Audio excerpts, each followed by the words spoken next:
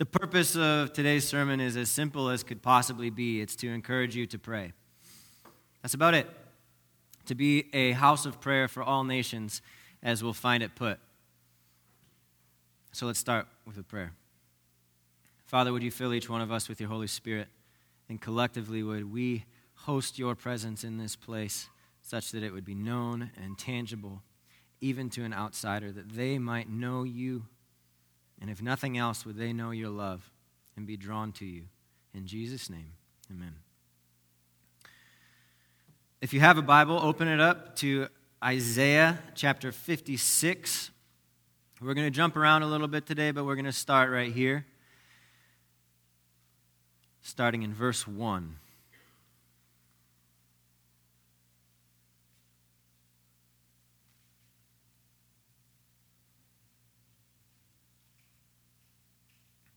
Isaiah is the first of the major prophets, so if you're in Psalms or Proverbs, go a little bit further. If you're in Jeremiah, Ezekiel, go back just a little bit.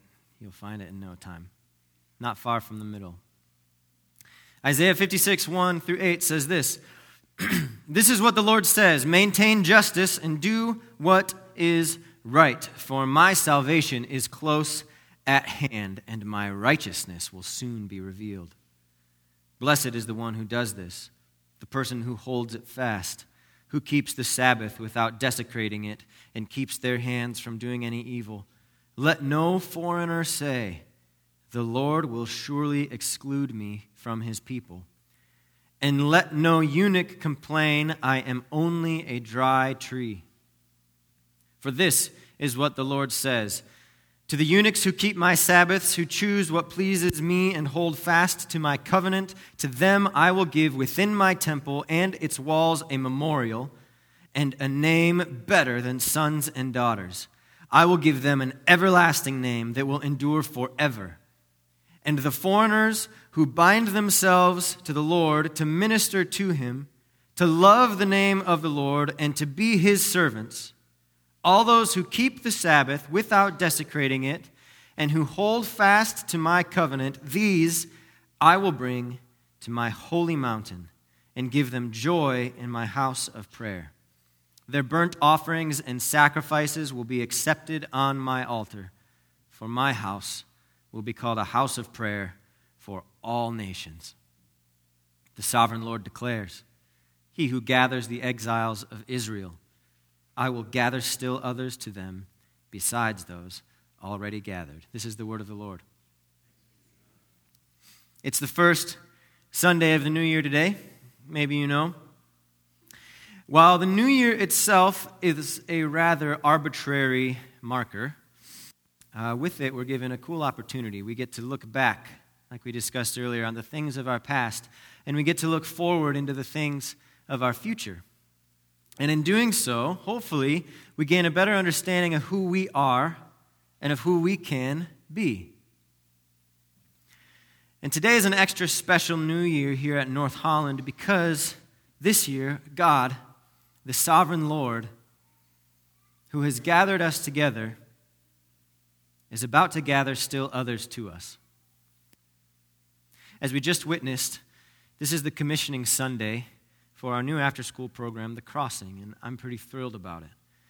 We already dedicated our building a while back ago, but we've been waiting for this. Having looked intently at our past with a prophetic eye into our future, a small collection of key individuals dreamed up what kind of neighbor North Holland could be.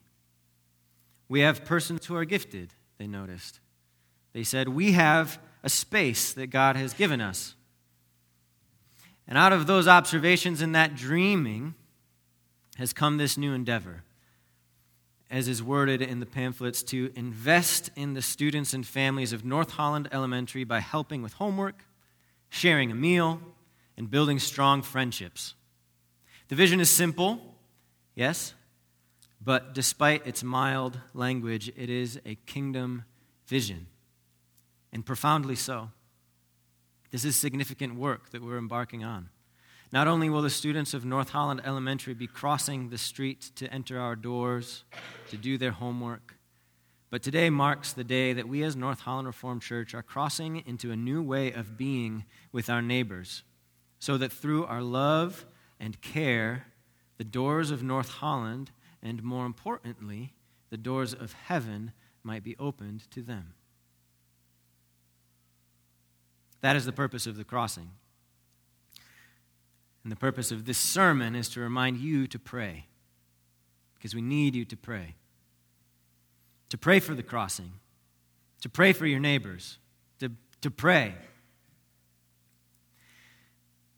The route we took in this building project was not a perfectly straight one, as Stephen especially will recall. The route we took to finally launch the crossing had more than its fair share of sharp turns and edges. So, of course, even though we already know where we're going in this sermon, to be a house of prayer for all nations, we'll meander around a little bit to get there. So once again, open your Bibles, if you have them with you. Take out your notepads if you're interested. This time to Matthew chapter 2. You've heard this read already today by Pastor Stephen in our call to worship. And this is the gospel lectionary text for today, for Epiphany, for this celebration of the kings witnessing the King. And it's an appropriate one for shortly after Christmas. It takes place shortly after the birth of Jesus, but we'll not stay here long on this Christmas celebration day. The story of the Magi who visit Jesus and offer him gifts is a fascinating one. They're fascinating characters. They're foreigners, mysterious, neither Jewish nor particularly familiar with Jewish customs, and yet God grants them, at this most critical moment in history, the privilege not only to witness the newborn Christ, but to actually bless him. They actually bless the one who is the giver of all blessings. What a gift to them. As always, the scriptures are full of wonder when given even just a passing glance, and I would love to dwell more on the Magi and what this means, or the kings, or the wise men, or whatever they are. But today's not the day. We've got to move on. What is most critical about this story to us in this critical time of ours, as pertains to the critical moment in history that this story narrates, is simply this: Herod versus Jesus. Stephen already brought this up. Audrey's talked about it this Christmas season, as have others. But God presents this stark contrast between the absurdly wealthy, absurdly cruel Herod, who bought his throne through injustice, and the small infant Christ, laid in a manger, helpless, poor, weak. The Magi went first to Jerusalem looking for the king foretold in palaces and temples. They saw the big temple that Herod had built. They saw these sanctuaries. They saw these places. They thought, surely the king must be here. But they were informed, no, they did not find him there. Instead, the star led them to Bethlehem, a small, rural town of little note. Herod was in his palace, and Jesus was in his stable. Now, at this point in Jesus' life, he didn't have much to say with regard to his home. Very few infants get to choose where they're born. Raise your hand if you did. Me neither.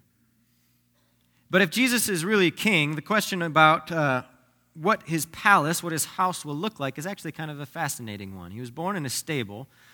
Is that what his kingdom will always be centered around? Let's see. King Herod is, to this day, one of the most well-known and magnificent architects in world history. If you ever get the chance to visit Israel or the Mediterranean, you'll see some of the most incredible, as far as scale and artistry goes, feats of architecture. He built homes and palaces which continue to marvel the modern world with their scale and ambition, and he wasn't the only king of Israel famous for his home. If you recall, David and Solomon both built large, artful homes, sometimes to the displeasure of our Lord. What does Jesus have to say about his home? He is the true king of Israel, after all, right? Will he follow in this pattern? What will it look like? Now, a question for you. Jesus has a hometown. Where's his hometown?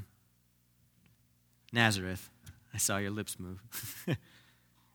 But he never calls anything his house but one place. Where is the one place that Jesus calls his house? Heaven is a close one. It's the temple, the one worldly place, right? Turn to Mark chapter 11. He calls the temple his home on two separate occasions, at least. One is when he's just a 12-year-old boy. His mother and father abandoned him. Peculiar, yes. They misplaced him, what? They misplaced him. Yeah. He was slippery. But he says to them, "Where did you expect to find me but in my Father's home?" And on this occasion, in Mark chapter 11, he returns to this home. Again, it says of him, "On reaching Jerusalem, Jesus entered the temple courts and began driving out those who were buying and selling there.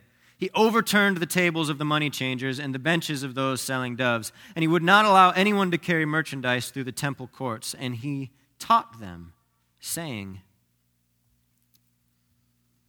Now, before we get to what he said, I want us to notice the moment here. As far as the Gospels care to record it, and this is true in each of the Gospels, this is the first time in Jesus' life of ministry that he enters Jerusalem. And you should know the first time something happens is a rather significant thing. The first time. And not only notice that, but notice the conflict in this room. This is not a moment of peace and agreement. And it's not hard to see. He's flipping tables. He's yelling. He's blocking traffic. This is a critical moment. A first moment at a most significant place, the temple, which he calls his home unlike any other, and a moment of conflict. This is a crossroads, a word that's perked our ears already today. This is a king entering his kingdom. So another question for you. If you're in your life at a critical moment, what sort of things ought you to say in these critical moments? Think back on a time and maybe try and remember. What was a moment of crisis? A moment that demanded leadership, a significant first. What did you fall back on to say? How did you lead in those moments? If you're a coach in a last-minute situation, what do you share with your team? If you and your spouse are in an argument, or you need to make a big decision, what sort of things do you say? Is that the time you bring up old, petty frustrations with each other? Maybe, unfortunately. Or is that the time when you remind your spouse, "I made these vows, and you made those vows. We're in this together." Or if you're in business leadership, and you have to negotiate maybe a major deal, or maybe you have to navigate some sort of significant turnover of employment, is that the time you bring up your distaste for brand colors or something other frivolous? Or is that the moment when you double down on your vision and you lean into your core strengths and the leaders that you do have? In critical moments of church history, we've talked a lot about this in the past, it was around these moments of conflict, specifically conflict around points of heresy, that some of our most significant work was done, when we put our greatest minds together to dwindle down what was most significant into things we call the Apostles' Creed, the Nicene Creed, the Belgic Confession, the Canons of Dort, the foundations of our faith. Because in moments of conflict, in critical moments, in major moments, it's not the superfluous, it's not the frivolous, it's not the peripheral, but good leaders push and pull towards the most critical, most essential things. And they lay hold of them, and they remind of them. And Jesus, dare I say it, is a good leader. Jesus will not lead you astray. Jesus will guide you to fresh water, to good food, to green grass.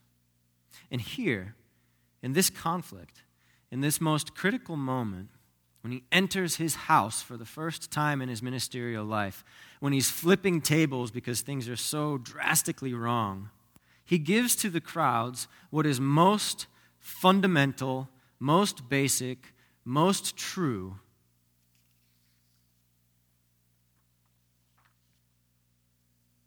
On reaching Jerusalem, Jesus entered the temple courts and began driving out those who were buying and selling there.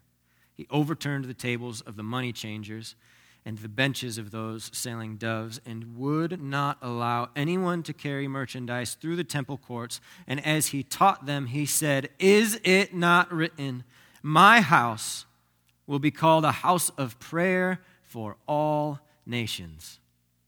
But you have made it a den of robbers." My house will be called a house of prayer for all nations.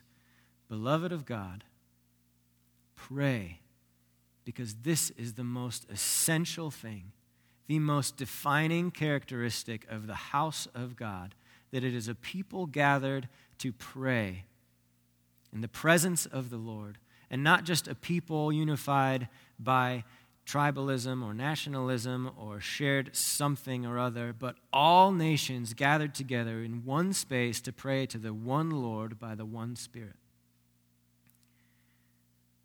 The purpose of this sermon is to remind you to pray. Or maybe it's to help incite you to a life of prayer for the first time. I know this is important because even while I was a Christian by name and a church attender, like many of you are today, for much of my life I knew nothing about prayer. I was about, approaching 18 years old. I'd been a Christian again my entire life when I had this profound revelation that said, wait, I've gone to church most every Sunday. Can you do the math? Anyone do the math on that real quick? What's 18 times 50? Close, 900. 900 Sundays, right? And in my life at home, I realized I don't pray. I've never prayed. I don't read the Scripture. I've never read the Scripture.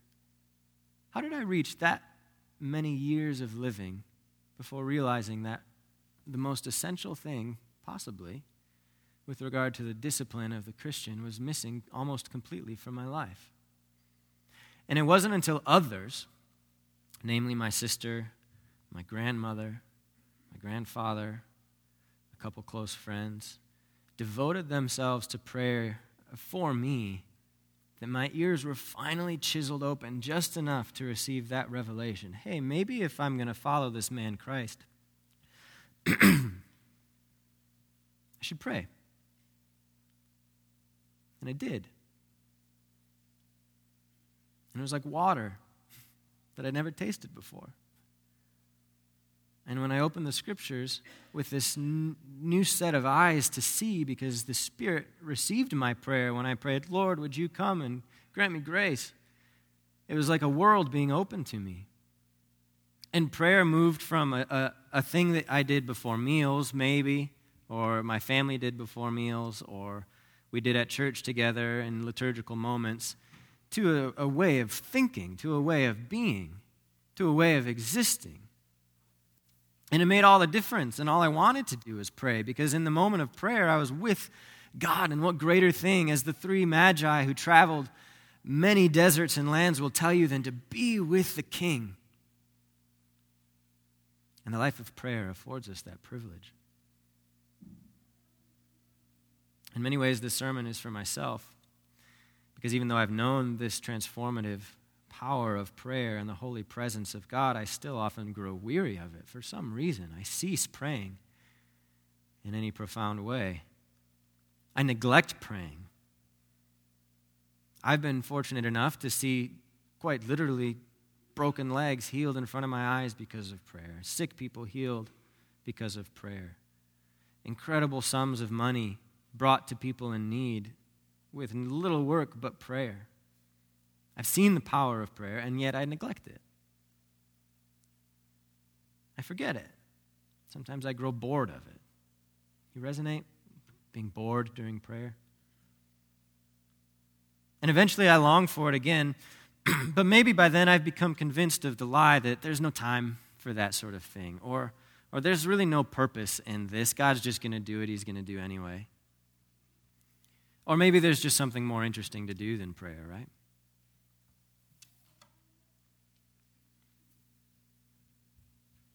But in my best moments, with Jesus' disciples, I'm able to cry out and say, Jesus, teach me how to pray. I believe you when you say that this is what we're to be, a people, a house of prayer. Teach me how to pray. And what gets me most excited today, I think, is that Jesus has already given us an answer to that question. When I look out at you, I see people who know how to pray. I see people who have been taught how to pray, for one. He shared us the template of prayer, right? For those, it's not been long since we did a whole series on the Lord's Prayer. Father in heaven, hallowed be thy name. We know this prayer. We can pray through this. This is a wonderful template. But even more than that, I look out at you and I see people with whom God has shared his Holy Spirit, who gives us words when we have none, who prays through us when we can do little more but groan and moan with the nothing that we have left, and who, when in moments of crisis, are promised by God to be given even eloquent words beyond your wisdom. I know you know how to pray because I know that God has promised to give you the Holy Spirit, to give it to any of you whom ask. And that's awesome. That's good news. And if we ever doubt even our own prayers, the Holy Spirit with us, Jesus himself has taken place in heaven by the right hand of the Father to intercede on our behalf. And the Father will surely listen to him. As such, it is far less a matter of how we pray, whether we need to know the right tools, the right techniques, the right methods, etc., than it is important that we pray. So, brothers and sisters, simply today, as we look into our past, what we've been, and as we look into the future that God is calling us to love our neighbors, to build up this church, to build up this house, be people who pray. And as you take up the inexhaustible mantle of prayer, you'll find it is itself an inexhaustible endeavor. As the 12th century mystic Bernard of Clairvaux put it, I have climbed up to the highest that is in me, and see, the word is far, far above. A curious explorer, I have plumbed my own depths, and he was far deeper than that. If I looked outward, I saw far beyond him, or I saw him far beyond. If I looked inward, he was further in still, and I knew that what I had read was true, that in him we live and move and have our being. But blessed is he in whom he has his being, who lives for him and is moved by him. As you pray, you will find yourself finding God. And he'll pull you deeper, and he'll pull you higher, and he'll pull you further. So there are plenty of tips and tools and lessons to be taught and learned regarding this limitless practice of prayer that I would love, again, to explore with you today, but today is not the day. What we must yet do today before we close is look more closely at these critical words Jesus spoke in the temple courts and highlight especially one thing. He did not pull them out of nowhere, but he pulled them from somewhere, and that somewhere is, as we've already read, Isaiah chapter 56. So reopen that with me if you can.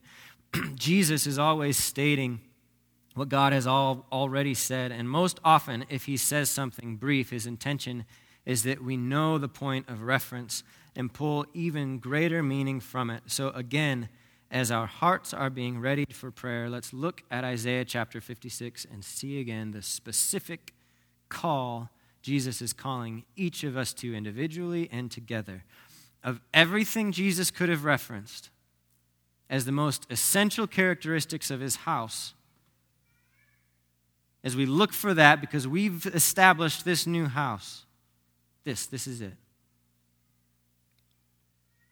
Hear these words again. This is what the Lord says. Maintain justice and do what is right.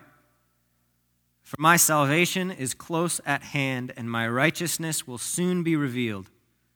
Blessed is the one who does this, the person who holds it fast, who keeps the Sabbath without desecrating it, and keeps their hands from doing any evil. Let no foreigner say, the Lord will surely exclude me from his people.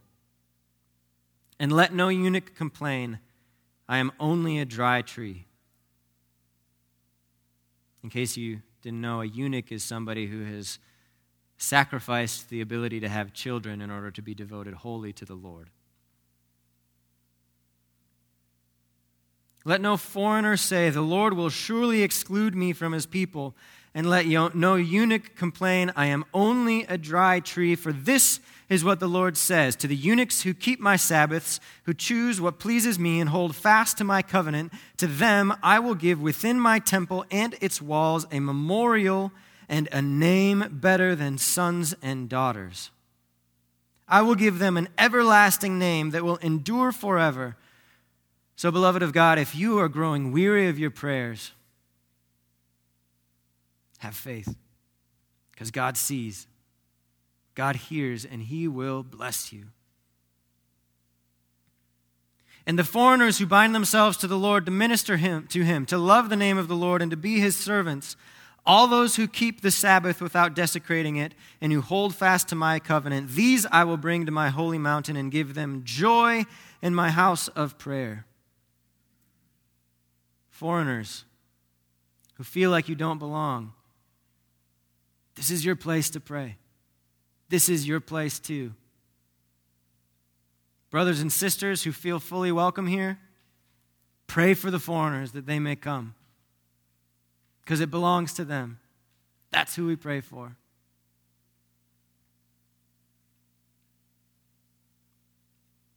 Their burnt offerings and sacrifices will be accepted on my altar, for my house will be called a house of prayer for all nations. The sovereign Lord declares, he who gathers the exiles of Israel, I will gather still others to them, besides those already gathered. Let's pray together. Father, as we open our doors, this is our desire to follow you faithfully, to be everything that you've called us to be a people of prayer, to be a house of prayer. Even in our own bodies and in our daily goings, Lord, would our bodies themselves be temples of your prayer for all nations? Would you open our eyes to see our neighbors, those who are foreigners living among us, that we might pray for their salvation, that we might pray for their blessing, and whether or not we see it come, Lord, would they know in their heart of hearts that you love them? And God, would they know upon stepping into this place that there is no wall to keep them out, that there is no merchandise that we're trying to sell them, but that this place belongs to you and therefore belongs to them. Father, do teach us how to pray. And more than ever in these days, would you convict us by your Spirit to pray? Would it be the first thought when we wake up in the morning? And would you be the last thought on our mind? And would you fill every gap in between